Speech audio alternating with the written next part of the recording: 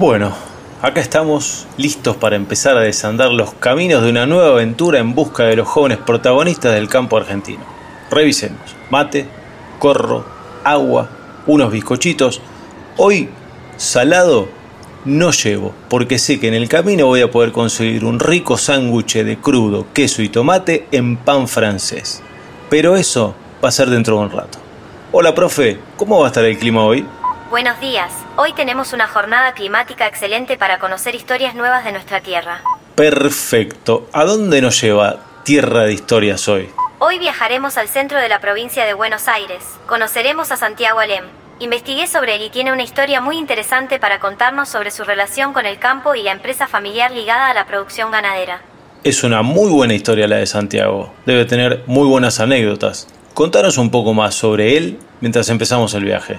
De acuerdo. Santiago nació y creció en una familia vinculada al agro bonaerense. Tiene los mejores recuerdos de su infancia, entre casita del árbol, las tardes embarrado después de una lluvia y la bicicleta. Qué buena experiencia. Siempre es interesante conocer la mirada de los jóvenes que se comprometen con el campo y exploran nuevos métodos productivos. Bien, profe, entonces, como decís vos... Tierra de Historias activada. Tierra de Historias activada. Estamos listos para conocer a Santiago Alem, este joven olavarriense que sigue el legado de su padre en la producción bovina, pero no deja de lado la producción ovina, las ovejas. Los invitamos a descubrir sus recuerdos, sus desafíos, su mirada sobre las formas innovadoras de producir aplicando nuevas tecnologías. Soy Juan Ignacio Martínez Doda y los invito a sumarse a esta nueva aventura. ¿Me acompañan? Tierra de Historias, un podcast original de Profértil. Santiago querido, gracias por recibirnos, por la oportunidad que nos das de conocerte un poco más en este Tierra de Historias, de conocer tu historia, tus sueños, tu camino, el que hiciste y los desafíos. Estamos para pasarla lindo un rato. Bueno, gracias, che, ¿cómo andás? Hola Juan, ¿cómo estás? Bueno, el gusto es mío, como siempre, muchas gracias por el espacio y bueno, para pasarla bien, todo tranquilo por acá, ¿vos? Bien, muy bien. Bueno, mira, quería romper el hielo y preguntarte, tu abuelo era comerciante, pero un momento decidió invertir en campo. Después tu viejo, Eduardo Alem, se hizo cargo del campo y cuando vos tenías más o menos 2 años, o sea, toda tu infancia fue entre caballo, vaca, ternero. Ahora, la pregunta que yo me hago y todos los oyentes se hacen es, ¿por qué contador? Bueno, bien, primero el tema de mi abuelo y demás, ya ellos arrancaron con la empresa familiar. Mi viejo es el hermano menor, digamos, tiene una hermana y un hermano mayor, y este proceso, ¿no es cierto?, del campo lo hicieron siempre como empresa familiar. Y bueno, a mi viejo le tocó hacerse cargo de una sección. Él recién recibido de veterinario. Vengo yo ahí a sus 25 años y recién recibido y haciéndose cargo, como decías bien Juan, del campo ahí, de todo lo que es la ganadería y el comienzo de la cabaña, ¿no es cierto? De toda la inseminación y demás. Y bueno, mi mamá también joven, estudiando medicina, así que a mí me tocó estar ahí, todo el proceso y bueno, esto de por qué contador. Mirá, tengo un recuerdo muy presente y creo que lo voy a tener presente toda la vida. Estábamos laburando, un día normal, laburando en la manga. Ya estaba en el último año de secundario y le digo a mi viejo, che, pa, bueno, me parece que voy a inclinarme por seguir veterinaria, le digo, ¿no? Por ser veterinario. Claro, y qué ahí, momento, bueno, ahí en la manga, justo. Claro, Animales, todo. la manga. Sí, en pleno laburo. Y ahí me dice, yo estaba haciendo gestión, la especialidad en gestión en la secundaria, y bueno, y me comenta, che, ¿te parece? Me dice, está bueno, obviamente, siempre bancándome y demás, pero bueno, me plantea esto de agregar otra cosa, digamos, como que el laburo en el campo ya lo tenía, ya lo sabía, por supuesto, obviamente, al ser veterinario aprendés 1000 cosas más, muchísimas cosas más, pero bueno, me plantea esto, y pensándolo un poco y demás, bueno, fue como en principio elegí la segunda opción, por así decirlo. Era algo que me gustaba, que lo veía en la escuela, que me resultaba fácil y interesante también, así que bueno, le dimos por ahí. Y en algún momento se te cruzó, capaz que de más chico, no ya ahí en ese momento que tenías que definir, pero se te cruzó algo que no tenga que ver con el campo o la ruralidad? Ponele, no sé, mi plan B era profe de educación física, nada que ver con el periodismo. En el caso tuyo, ¿hay algo que no tenía nada que ver con el campo que se te haya cruzado o siempre estuvo ahí? No, creo que mi infancia estuvo tan ligada al campo que no. Realmente no, nunca me imaginé algo que, digamos, no esté relacionado de ninguna manera al campo, no, la verdad que no. Y te llevo a la infancia, vamos un poquito para atrás, antes de esa decisión y esa linda historia que contabas en la manga. ¿Qué te acordás de chico en el campo? Olores, sabores, colores, cosas que hacías. Bien, es lindo. La verdad que la infancia en el campo es algo hermoso, sinceramente es algo muy lindo. Yo un recuerdo que tengo o algo emitiendo en los sentidos, digamos, es en el amanecer, cuando me despertaba, digamos, el sonido de los pájaros es algo increíble. Hay un monte grande ahí, hay muchísimos pájaros de todo y ese sonido es algo lindo. Y después, bueno, un montón de cosas. De chico salíamos a hacer la casa en los árboles, la famosa casita en los árboles, y estábamos buscando un buen árbol para armar la casa, y así también nos caíamos de los árboles. Y bueno, salir con mi primo a andar en bicicleta por cualquier lado mientras nuestros viejos laburaban y volver todo embarrado, lleno de barro, con una sequía como la que estamos viviendo ahora, y igual volvíamos embarrados, que no sabían de dónde sacábamos el barro. Bueno, un montón de cosas, sinceramente, cosas muy lindas, sí. Bueno, y entre esos recuerdos de pibito en el campo, vos fuiste a una escuela rural. Sí. ¿Qué enseñanza te dejó eso? Porque también es un lindo... ¿no? ¿Hasta qué fuiste? ¿Primaria? ¿O cómo fue? ¿Hasta qué edad fuiste? Sí, en realidad fue así. Yo vivo en Olavarría, siempre viví en Olavarría, y en el preescolar, bueno, como estaba casi todo el tiempo en el campo, obviamente al preescolar acá en Olavarría no iba nunca, y me la pasaba yendo a la escuelita del campo, de la estación Rocha, que queda ahí a 7 kilómetros, a 3 kilómetros de la tranquera del campo. Y bueno, Fernando, el empleado en el campo, que todavía sigue, digamos, está ahí, tiene 2 hijas, una es un año más grande que yo, entonces íbamos con Marcela, la madre, Victoria, la hija, y yo, íbamos en una sanera que tenía, íbamos al campo, ahí a la escuelita, digo, todos los días. Y bueno, la verdad que es algo muy especial, digamos, muy distinto a lo que es en la ciudad, ¿no es cierto? La escuela en el campo es algo bastante distinto, por eso uno ya más de grande y por ahí un poco teniendo relación con el tema de la política o de las cuestiones educativas y demás, la realidad es que no entendés cómo una medida puede salir igual para una escuela de la ciudad que para una escuela del campo. Con la pandemia quedó súper evidente. Digo, es una realidad totalmente distinta. Para mi experiencia hermosa, obviamente, pero bueno, éramos 5, 4, depende del año, era primaria nomás. Y yo, bueno, al principio obviamente estaba más ahí para molestar y era bastante vago de chiquito y demás. Pero bueno, la verdad que el ambiente es hermoso. ¿Y tenés idea, Santi, de esas escuelas rurales? Bueno, puntualmente esas, si está o no, y de otras escuelas rurales, porque también ha habido una migración del campo a la ciudad y bueno, digamos, con los años, quizás no vos que sos chico, pero quizás de 40 años de esta parte se han hecho camino, entonces, bueno, la gente en vez de quedarse en el campo se va a la ciudad y va y viene. Bueno, ¿qué sabés de cómo ha sido el devenir de las escuelas rurales? Por lo menos lo que sepas. Sí, no, es un tema realmente muy complejo. Puntualmente la escuelita rural de Rocha sigue funcionando, ya te digo, el nivel primario.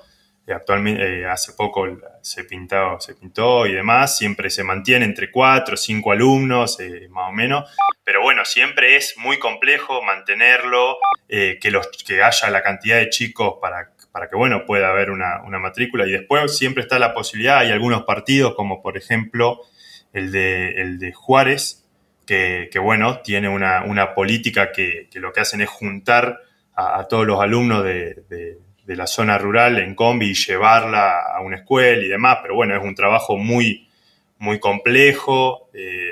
Digamos, cada municipio tiene sus características. El tema escuela rural es un tema muy complejo, puntualmente la escuelita de Rocha sigue funcionando, pero bueno, siempre está ahí, como qué pasa si no hay más chicos, digamos, ¿no? O si quedan 2 chicos o un chico. Sí. Es un tema complicado. Sí, el tema es como el huevo y la gallina, si la escuela deja de estar porque no hay chicos o no hay chicos porque no hay escuela, ¿no? Porque yo he conocido muchas historias de la familia y dice, bueno, no, cuando tuvo que arrancar, no sé, la primaria, nos tuvimos que ir porque no tenía dónde ir.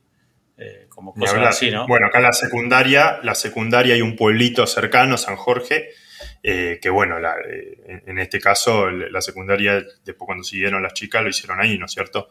Está esa posibilidad que queda también relativamente cerca, a 13 kilómetros, pero bueno, obviamente es complejo igual. Sí. El tema lluvia, los caminos de tierra que no se puede pasar, es una realidad, ya te digo, completamente distinta a la que uno está acostumbrado a vivir en una ciudad, en un pueblo. Che, Santi, te hago dar un salto de esa infancia, de la escuela, de chiquito y todo, a tu, ya hablamos del estudio, digamos, como que vamos y venimos, ¿no? Una charla que arranca por un lado, va para atrás, va para adelante, total, es libre y lo podemos hacer. Bien. Tu primera experiencia laboral, ¿cuál fue? Y si fue ahí mismo, digamos, en el campo y con tu viejo y yo, después vamos a hablar de un poco de la amalgama generacional, que está bueno en este podcast que hacemos para jóvenes y con jóvenes. Pero, ¿qué te acuerdas de tu primera experiencia laboral? ¿Miedos, sensaciones, dudas? Y es complicado. Yo realmente es como que me crié trabajando también, pero siempre ayudando. O sea, yo hasta que no... Mi primer sueldo lo tuve como pasantía el último año de facultad. Que hice una pasantía en un estudio contable, un año, y fue mi primer sueldo, digamos, por trabajar. Luego me recibí, dejé de trabajar en el estudio contable, empecé a trabajar en el campo y ahí sí ya empecé a arreglamos, digamos. Pero antes de eso, digamos, bueno, siempre fue en ayudar a la familia, digamos, ¿no es cierto? Era esa la política familiar desde siempre, y es con mis hermanos y fue con mis viejos y ellos y demás. Yo he hecho de todo en el campo. Mi recuerdo poner la primera vez que fui tractorista a los 12 años, me había llevado una materia, me acuerdo, arte me había llevado. Y bueno, y estaba en pleno diciembre con la cosecha de la avena en el tractor y bueno, y después me presenté a dar la materia, la di y todo, pero era como así. Y después con eso, siendo tractorista, que era algo que tampoco estábamos tan vinculados porque la fuerte nuestra era la ganadería. Y trabajando con los terneros en la yerra, en la manga, vacunando y eso, no sé, desde que tengo sinceramente uso de razón, no obviamente un trabajo forzoso ni nada por el estilo, sino acompañando, aprendiendo. Sí, capaz que trayendo algo, o sea, abriendo, cerrando tranquera. Mirando, exacto, mirando cómo se hacía, así, bueno, progresivamente, ¿no es cierto? Pero sí. Y eso un poco también me inculcó el tema de esto de también el servicio, ¿no es cierto? De estar al servicio, de no trabajar como primer objetivo por una remuneración o algo así, sino por algo más especial que eso, más profundo. Obviamente que uno va creciendo. Y aparte yo siento que la gente del campo, bueno, por ahí otros laburos pasa también, pero puntualmente en el campo uno está abierto a lo que sucede. Y si pasó algo y hay que, no sé, tu día, o sea, todos los días es un elige tu propia aventura, digo yo, porque pasa algo y se pincha una cubierta o hay que se rompe un motor o pasó algo con algún animal y lo que vos tenías planificado, la prioridad pasó a ser esa, así que por ahí te vas al pueblo todo el día a arreglar una cubierta o toda una mañana y eso te va cambiando y no es que vos tenés una tarea en específico, haces un montón. Así que es así. Pero quería preguntarte por la amalgama generacional, digamos, vos te fuiste a estudiar, volviste, si bien como decía, siempre seguiste un poco colaborando, pero cuando te recibiste yo calculo que vos viniste con tus inquietudes, con tu deseo, con tu impronta de ver, bueno, cuestiones administrativas que capaz que veías que se podían hacer mejor o podían mejorar, y tu viejo tenía, bueno, lo que venía haciendo. ¿Cómo fue ese encuentro? Y si, bueno, fue productivo para los dos, en realidad para la empresa en general. Claro, sí. Bueno, es un gran desafío, ¿no es cierto? Tanto para mi viejo en este caso, como para mí, siempre. Me parece que cuando no chocan, sino cuando se encuentran dos generaciones o tres generaciones en algunos casos y demás, hay que practicar muchas cosas que hasta ese momento no se venían practicando, porque cuando es uno solo el que está a cargo, se hace lo que uno piensa, se cometen los errores que uno comete y nada más. Y ya cuando empiezan a interactuar más de una generación y demás, bueno, la cosa pasa por otro lado. Creo que hay que practicar la paciencia, la empatía, y bueno, y empezar a también proponerse desafíos que hasta que uno no contempla eso de que estén dos generaciones trabajando, no aparecen. En mi caso, bien, creo que hasta ahora venimos sumando. Mi viejo esto ya lo vio con su padre en su momento, claro. Y más todavía porque él era comerciante y él arrancó con una cabaña inseminando, imagínate. Mi abuelo tenía los números en la cabeza, era revoleo, y mi viejo empezó a producir con genética y demás. Y bueno, y ahora lo mismo, es un desafío constante, pero lindo, un lindo desafío, digamos. Che, Santi, y de las tecnologías que se usan en el campo, de insumo, de proceso, las que vos quieras, ¿cuál crees que es importante hoy para el laburo que hacen ustedes? Bien, nosotros en nuestro caso con el tema de la cabaña, ¿no es cierto? Que ya te comentaba que cuando arrancó mi viejo hace más de 25 años, arrancamos con el tema de la IATF, ¿no es cierto? De la inseminación. La inseminación artificial a tiempo fijo. Exactamente, sí. Eso a mí me parece una tecnología extraordinaria, si bien ya tiene sus cuantos años. Estamos diciendo que estamos utilizando un toro que puede estar en cualquier parte del mundo, digamos, con todos sus números, porque además, bueno, dentro de eso va avanzando también la misma tecnología y se conocen cada vez más datos y más precisos de ese animal y de las crías que va a dar ese animal, y a través de la inseminación vos lo podés utilizar en tu rodeo. Eso me parece que, y así mejorar, ¿no es cierto?, la genética de tu rodeo para bueno, con el fin de ser más eficiente a la hora de producir, ¿no es cierto? Creo que esa idea es algo espectacular que te permite mejorar, dar un salto de calidad muy grande, muy grande. Y aparte la IATF te organiza porque te sincroniza todo, ¿no? Los también tiempos. Las apariciones, sí, vos estás hablando que un rodeo te pare en 15 días, cuando una aparición normal es de 3 meses. Sí. Eso es una tecnología que ya te digo, tiene sus años, pero a mí me parece algo extraordinario, digamos.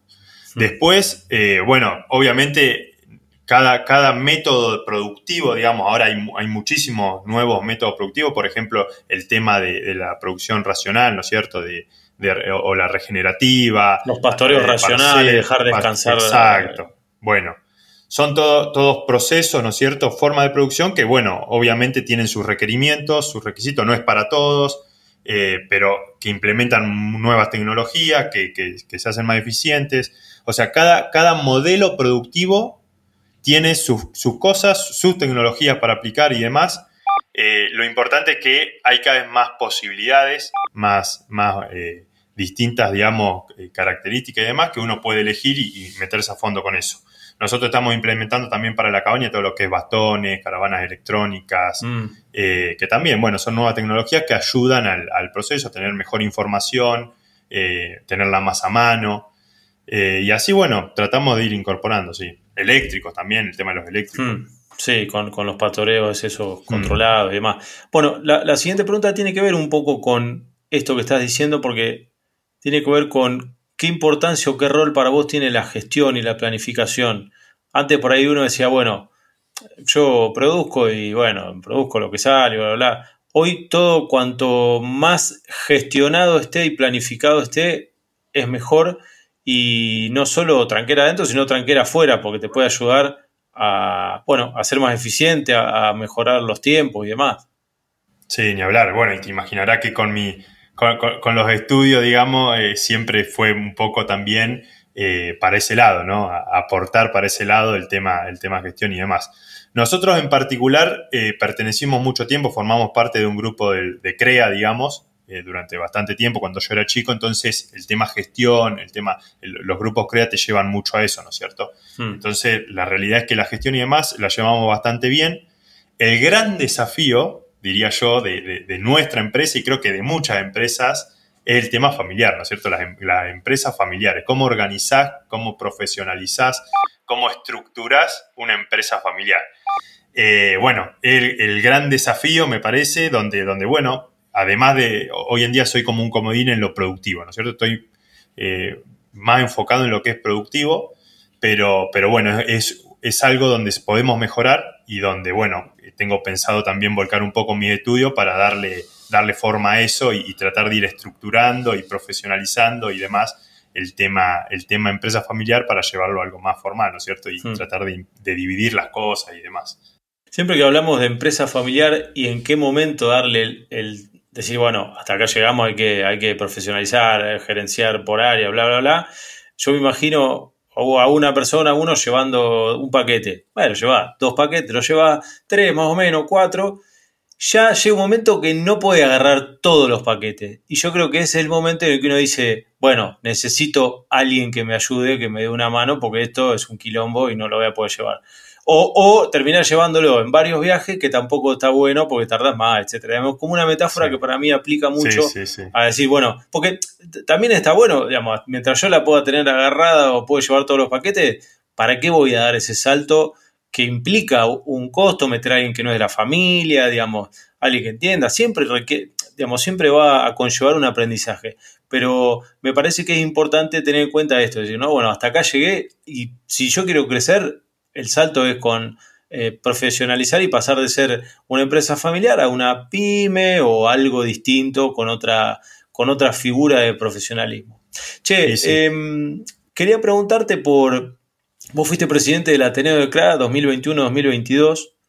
En esa tarea ahí te conocí. Uh-huh. ¿Qué te gusta y por qué crees que es importante que un joven tenga una experiencia ateneísta? En tu caso fue en CRA, puede ser, digamos, hoy tiene jóvenes APRESIT, los tiene CREA, los tiene, yo qué sé, casi todos tienen un área de jóvenes. Sí, ni hablar. Bueno, linda pregunta esta. ¿Cuánto tiempo tenemos? Bien. Sí, la verdad que es muy bueno para explicar un poco puntualmente lo que son los ateneos que forman parte de Ateneo CRA. Son básicamente las juventudes que puede haber en una sociedad rural, ¿no es cierto? Están en todo el país, ¿sí? A lo largo y ancho del país tenemos juventudes. En mi caso, mi base, que son, digamos, las sociedades rurales, es la sociedad rural de Tandil. Yo pertenezco al Ateneo de la sociedad rural de Tandil. Así hay en muchísimas ciudades. Primero, bueno, yo escuchaba el podcast de Stanislao, la historia de él, la verdad que es muy interesante. Tuvimos la posibilidad de tener el Congreso Nacional ahora en Curuzú, Cuatiá, en Corrientes, y él estuvo como disertante, así que también ahí lo conocí. Pero bueno, su historia, ¿no es cierto?, que venía de la ciudad y terminó en el campo, ¿no es cierto?, que le gustaba el campo, no tenía nada que ver y terminó laburando, haciendo un laburo espectacular en el campo, de grande. Bueno, hoy en día nosotros en los Ateneos tenemos chicos que están relacionados al campo y chicos que no. Y de todas las edades, digamos, ¿no es cierto? Desde secundaria a primer año de la facultad hasta 30 años, ¿no es cierto? De 16 a 30 años. Y bueno, es un ambiente en el cual muchísimos chicos que no son del palo del campo, que no tienen nada que ver con el campo, descubren todo ese espacio, todo ese ambiente y todo ese mundo, ¿no es cierto? Que de otra manera sería más complicado. Y digo que tal vez, en este caso, ¿no?, me viene el podcast de Stanislao, perteneciendo a un Ateneo, hubiese descubierto un montonazo de cosas mucho antes, ¿no es cierto? En esta historia particular. Uh-huh. Pero así, eso está muy bueno. Después, básicamente los Ateneos pasan 3 cuestiones, 3 pilares, se hacen 3 pilares, ¿no es cierto? Primero, obviamente se prepara a alguien para ser en un futuro dirigente agropecuario, ¿no es cierto? Es como el lema. Pero eso pasa un poco de forma natural. Creo que lo que principalmente pasa es que nos capacitamos también en todo lo relacionado al campo, se hacen distintas actividades relacionadas al campo y al ambiente del campo. Nosotros en Tandil hemos hecho cursos de inseminación artificial, de nutrición, de muchísimas cuestiones, digamos, relacionadas al campo. Y algo que me parece totalmente importante y creo que complementa a los mayores de la sociedad rural, ¿no es cierto?, que le agrega valor a una sociedad rural, es lo social. Los Ateneos hoy en día tienen un compromiso y un protagonismo social muy importante a través de actividades puntuales, como por ejemplo apadrinar una escuelita rural o juntar útiles para distintas instituciones educativas de su pueblo, su ciudad, o colectas para su barrio y demás cuestiones que por supuesto su objetivo principal es ayudar a esas personas que lo necesitan y también comenzar a derribar esos mitos que muchas veces nos ponen de dividir al campo y la ciudad, ¿no es cierto? Como si en realidad no funcionaríamos como una misma comunidad, que al fin y al cabo es así como, y en los pueblos nos damos más cuenta todavía. Eso es algo muy interesante que pasa en los Ateneos y que es muy interesante, y es por eso que creo que una sociedad rural gana mucho teniendo jóvenes. Y bueno, y después muchísimas cosas. A ver, el tema de debatir, ¿no es cierto? Aprender a debatir y construir con el debate. Hoy en día vemos capaz que en la Cámara de Diputados, en la Cámara de Senadores, un debate en donde uno dice una cosa y atrás tiene como una hinchada de fútbol, ¿no es cierto? Festejando o contrarrestando lo que uno dice. Y alguien no lo puede creer, ¿viste? En una Cámara donde se define el destino de nuestro país, así como si fuera un estadio de fútbol. Bueno, son cuestiones naturales que en un Ateneo, en una base, se debate todo el tiempo, se construyen cosas a través del debate y uno aprende a debatir y a construir en el debate, que son cuestiones básicas que me parecen muy especiales. A mí y después, parece, bueno, los amigos. Los amigos que uno hace, ¿no es cierto?, en todo el país. Totalmente. Aparte, el Ateneo de CRA puntualmente está muy difundido de una punta a la otra del país, de norte a sur y de este a oeste. Me parece muy interesante el tema conectaste también lo que tiene que ver con la comunicación, eso de campo-ciudad y todo eso. La diversidad de jóvenes que con distintos intereses se animan a meterse en un Ateneo. Insisto, en el caso tuyo en el de CRA, pero también hay muchísimos otros en el que uno puede encontrar jóvenes distintos, como puede ser en un grupo de amigos. Vos tenés un amigo que sea, no sé, odontólogo, otro que sea escribano, abogado o remisero, y bueno, y todos esos te pueden preguntar, che, ¿es verdad lo que dicen de lo del campo tal cosa? Me parece que está bueno también para abrir el juego, y los jóvenes hoy, incluso también con las redes sociales y demás, están como más abiertos o más permeables a ese toma y daca, que me parece que está muy bueno. Che, bueno, llegamos a una sección más distendida, le llamamos Fuera del Surco, bien relajado, ¿viste? Cuando vos estás abajo del árbol, llegás de un día cansado, arrancaste a las 5 en la manga y son las 7, 8 de la tarde, está cayendo el sol, te hiciste un amargo o algún aperitivo fresco y ahí abajo de la sombra, bueno, es como para pensarla en ese momento.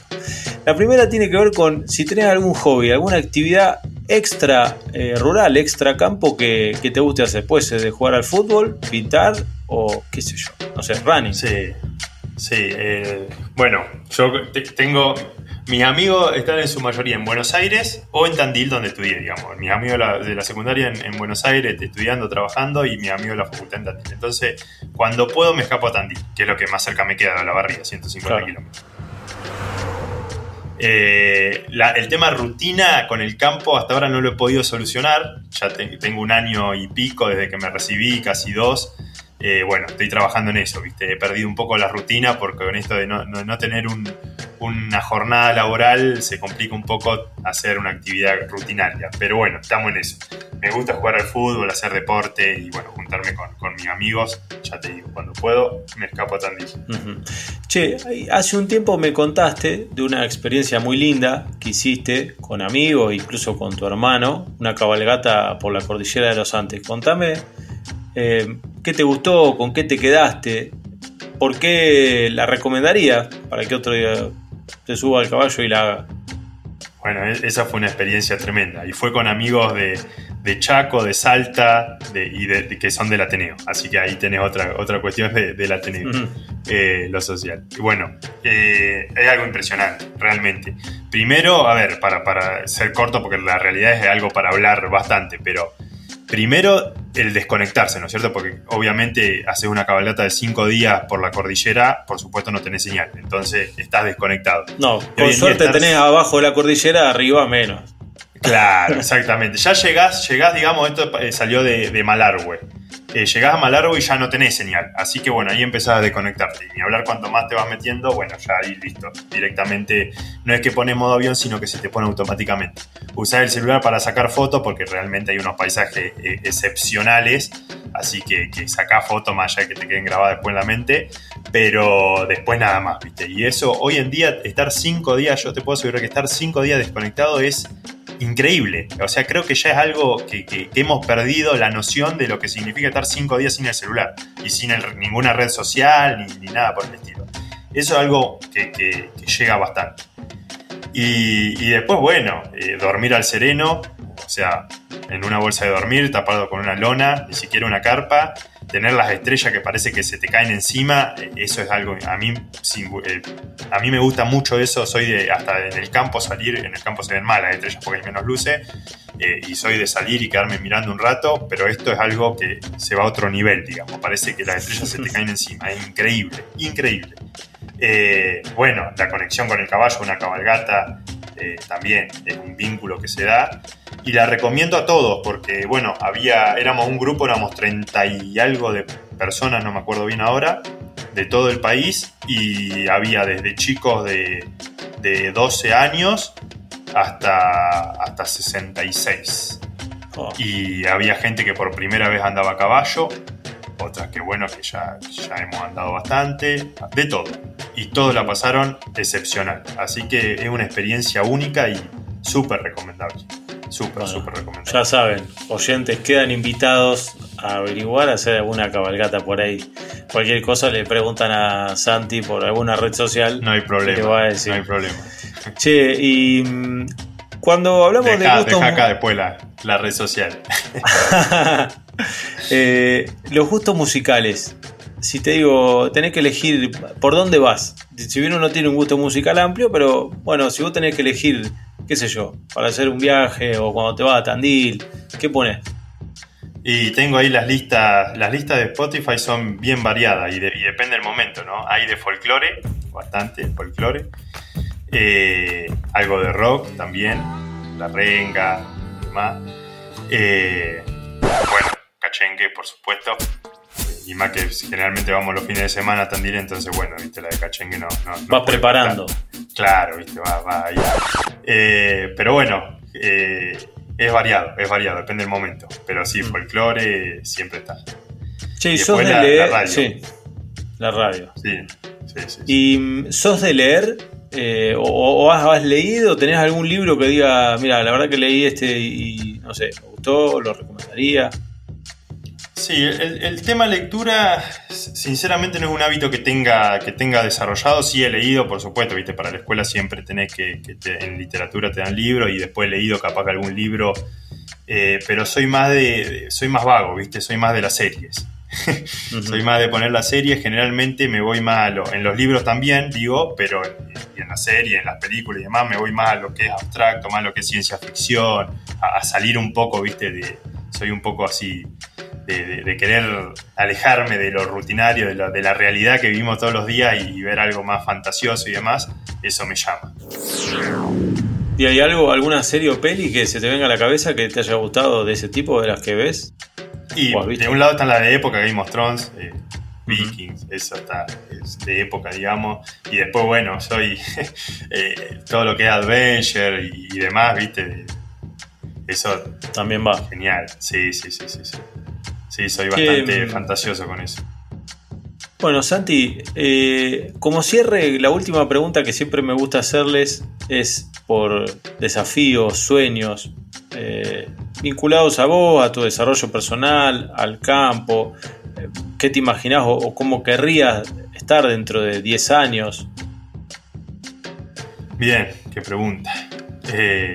Por lo menos a dónde apuntás, ¿viste? Porque por ahí uno apunta y después, yo qué sé, se da o no se da. Obviamente, se va construyendo el camino. Pero bueno, me encanta ser productor y me gustaría seguir creciendo en lo que es ser productor agropecuario, ¿no es cierto? Me generaría mucha satisfacción. Y después es algo que me llama y me gusta y me está gustando cada vez más el tema, bueno, de servicio, estar al servicio, ¿no es cierto? En lo gremial, en mi caso, actualmente estoy como vicepresidente de Fundacra, de la fundación de CRA, y es algo que me gusta. Y bueno, tal vez en 10 años me vea en algún lugar en donde con decisiones, digamos, pueda ayudar a generar más valor en el agro. Ojalá así sea, porque bueno, sé, desde chiquito lo sé, que en el agro hay para generar valor para todos. O sea, hay muchísimo valor para generar, muchísimo más a través de incentivos y demás. Y bueno, tal vez me vea en un lugar donde a través de decisiones pueda impulsar eso, ¿no es cierto? Que los productores podamos y nos dejen generar más valor que el que estamos generando hoy en día. Santiago Alem, Santi querido, gracias por el tiempo, gracias por compartir tu historia con Tierra de Historias. Y bueno, espero que andes bien, che. Bueno, un abrazo grande, Juan. Muchas gracias a ustedes.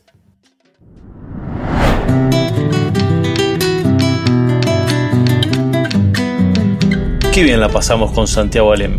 Qué placer conocer a jóvenes que eligen la ruralidad como estilo de vida. Ahora es tiempo de volver. Pero no se pierdan el próximo episodio con más historias de nuestra tierra. Te esperamos en la siguiente aventura con más jóvenes protagonistas del campo argentino 4.0. Puedes escucharnos en Spotify o en tus plataformas preferidas.